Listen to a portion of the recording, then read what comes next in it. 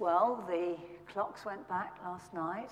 The evenings will be drawing in from this point forward. I wonder how many of you know today that there are 52 shopping days left until Christmas. If you exclude Sundays, that is, and as all good people in church this morning, I'm sure you will not be shopping on a Sunday. I wonder how that piece of information strikes you. Just turn to your neighbour and just give your initial thoughts. What does that piece of information, 52 shopping days left till Christmas, well, how does that make you feel? Okay, if I can just draw you to a close, my guess is that it will actually bring a range of responses according to your personal circumstances. To me, my anticipation of Christmas covers quite a range of emotions, and that particular piece of information brings Christmas uncomfortably close in terms of what I've got to do and organise before Christmas actually arrives. On the other hand, for my 9-year-old nephew, for whom Christmas is a time of sheer unmitigated delight, 52 is a very large number. And it will probably feel to him like an impossibly long time to wait. He'll be eagerly anticipating Christmas from the time that he sees the first Christmas tree in the shops. And I guess that's about now, actually. An event like Christmas has a significant impact on us all.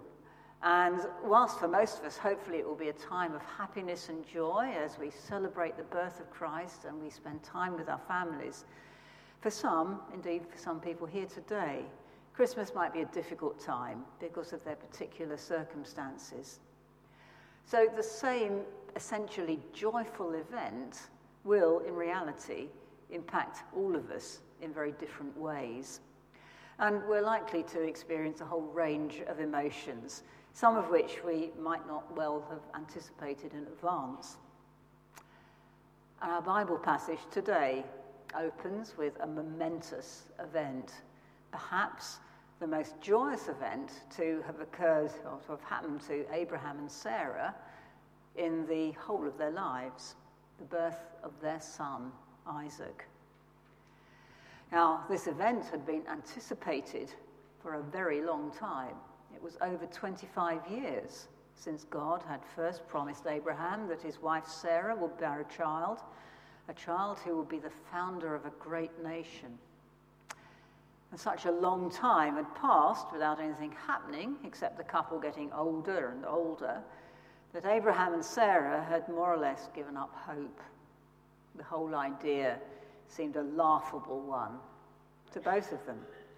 And so Abraham, at Sarah's suggestion, made alternative provision to ensure that the family name carried on by fathering a child, Ishmael, by his slave girl, Hagar. At the birth of Isaac, this joyful, long-awaited event impacted Abraham's household in very different ways. And it initiated a chain of events that Abraham certainly hadn't anticipated. What I'd like to do this morning is to take a look at the reactions of Abraham and Sarah and of Hagar and Ishmael to the birth of Isaac, and to ask the question, what was their experience of God in their very different life circumstances? Abraham and Sarah had had a long-standing promise fulfilled, but Hagar and Isaac had seen their future hopes and dreams dashed in the birth of a legitimate heir. What did these people learn about God in those circumstances, and what can we learn from them that will help us not lose sight of God in both the joys of life, but also in its sorrows? Well, first of all, Abraham and Sarah. I don't think it's very difficult to imagine the celebration and joy that Abraham and Sarah had in the safe arrival of their son. This was the beginning of a new era, one that they never thought would have happened. As Sarah said, the beginning of the chapter, God has brought me laughter, and everyone will rejoice with me. Perhaps not everyone, but we'll come to that later. But in spite of all Abraham and Sarah's failings, and there were many along the way, God had honoured his promise. And here in Isaac was the tangible evidence of God's faithfulness to them, a son who was born, who grew, and who thrived. God really could be trusted, even though Abraham and Sarah couldn't see a way, humanly speaking, that a son could ever have been born to them. The very name of the boy, Isaac, says something about God's grace, because the name Isaac means he laughs. It was an everyday reminder that once they, his proud parents, had laughed at God at the very absurdity of the idea of a son. And now that laughter of disbelief had, by God's grace, been replaced by the laughter of jubilation. I think there's something of the deep joy and satisfaction of Abraham and Sarah that comes over in the first verses of our passage. This was a truly special time for them. God was very real. They knew that he could be trusted. They were obedient to him in naming and circumcising the child as God had commanded them. Now, I hope that all of us here, whatever our current circumstances, will have had times in our lives when we have known God's faithfulness. Times when we've been especially close to him, when he's revealed himself to us in some special way. A friend of mine calls those special times touching points. There's something to be treasured, touching points in our lives. These times, sadly, seldom seem to last forever. And as we can see in the next few verses of our reading, certainly didn't for Sarah and Abraham.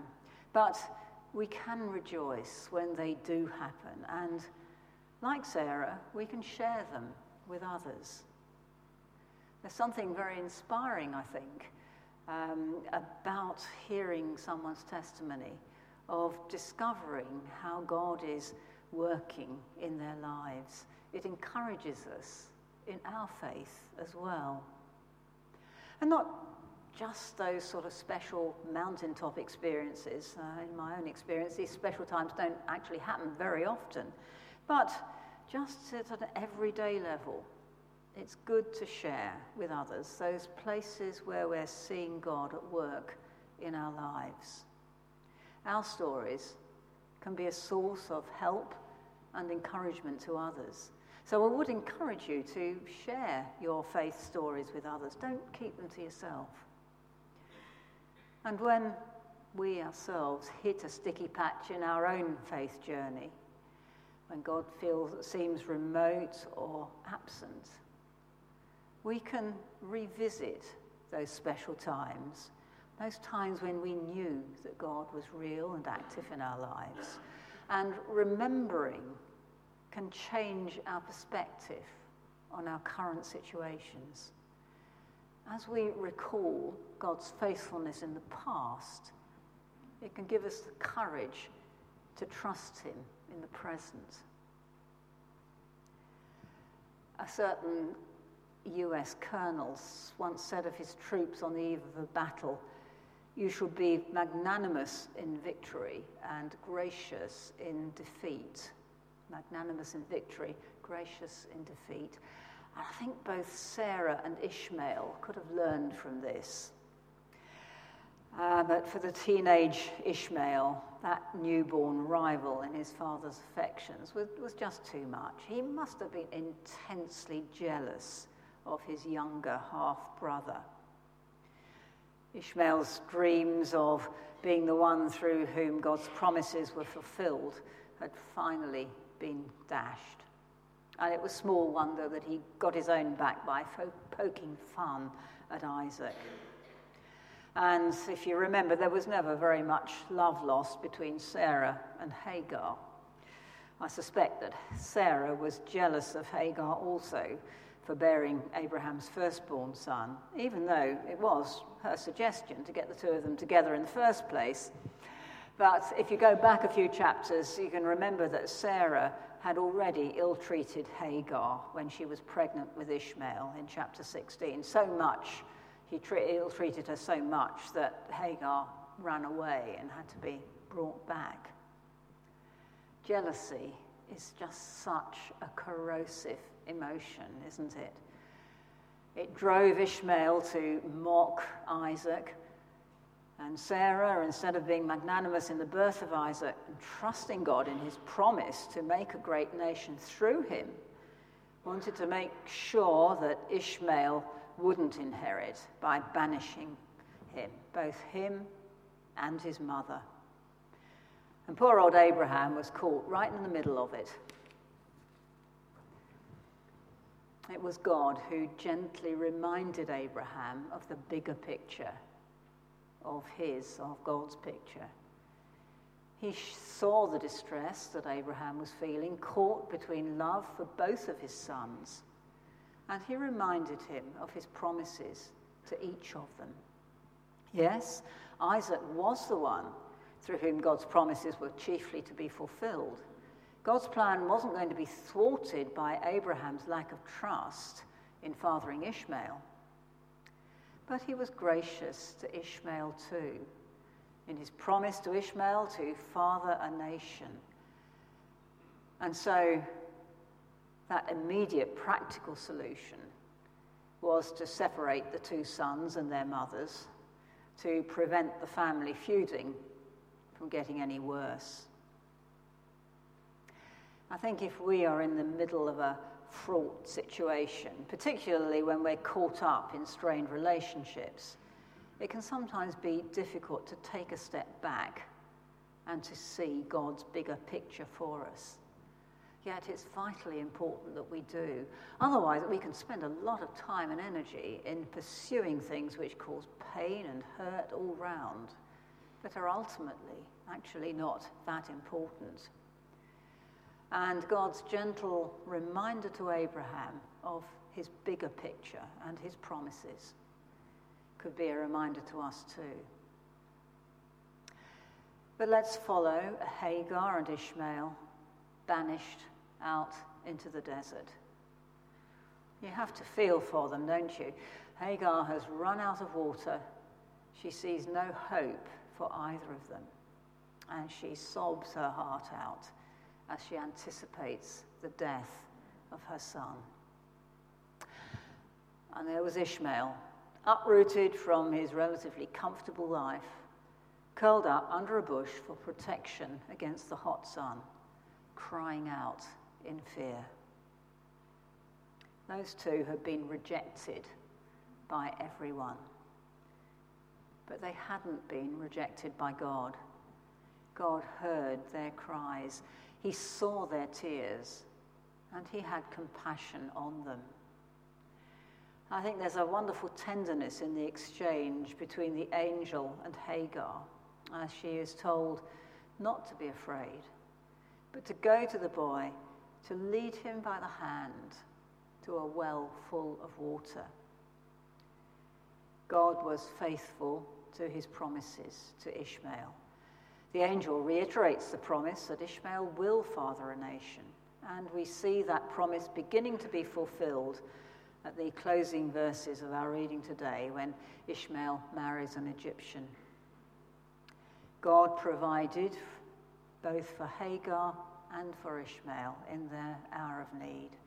And we see in this short exchange a God of compassion, of faithfulness, and of one who provides, even when there appears to be little hope. As a culture today, we tend not to do tears, do we? Particularly if we're male. We're somewhat embarrassed if we cry in public, and we'll often apologize for letting our feelings get the better of us. However, I think this passage shows that tears are actually very precious in God's sight. they can often be our unspoken prayer to our Heavenly Father, who knows our needs without having to articulate them. The Psalms are full of cries to God for help and references to weeping. I think one of my favourites is Psalm 56, where David said of God, "You keep track of all my sorrows. You have collected all my tears in your bottle. You have recorded each one in your book." Sometimes life can feel so hopeless and we can feel so powerless to change anything that, like Hagar, all we can do is to shed tears of grief. And if you've experienced this, or you're standing alongside someone who is in a situation where all feels very hopeless, then I hope that you will find comfort and strength in this story of Hagar and Ishmael, where we see a God who is faithful. He remains faithful to them. He heard their cries and who compassionately provides. Our tears, our prayers, collected in God's bottle. God knows and understands our deepest needs and is able to meet them.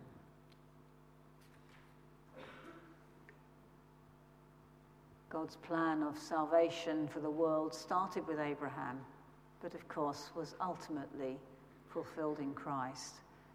And it is to Christ that I'm going to briefly turn in this last section, because I'd like us to see something of the unchanging character of God reflected in him.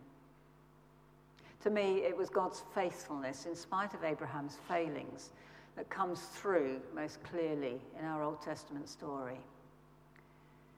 And Jesus was supremely faithful in taking the road to the cross. He kept his promise to be obedient to his heavenly Father, even when in the Garden of Gethsemane, the thought of what he was going to have to endure was almost too much for him. Jesus saw his Father's salvation plan through to the end. And it's in the Garden of Gethsemane also that we see Jesus overwhelmed with sorrow. God knows us in our darkest hours, as he did with Hagar and Ishmael, because he has experienced human suffering firsthand in Jesus. He has infinite compassion and is able to meet us at our individual points of need. He's the same faithful God for us as he was for Abraham, and he is in Jesus. As I close, let's draw some threads together. We've experienced the extremes of joy and sorrow today in our various characters in the story. Abraham and Sarah found God in their joy, and it reinforced their faith in a God who keeps his promises. Hagar and Ishmael also discovered that God was faithful to his promises, but they experienced God's provision in their grief and their despair. We'll all have good times and bad times in our lives. This story encourages us to see God in the very different circumstances of our lives and to keep trusting him in the bad times as well as in times when things are good. The night before he died, Jesus promised his disciples, "In this world you will have trouble, but take heart. I have overcome the world." God is faithful, and he promises to do the same for us. Ultimately, he will turn any sorrow and imperfections of this earthly life into the joy and perfection of heaven, a joy that nothing and no one can take away. Amen.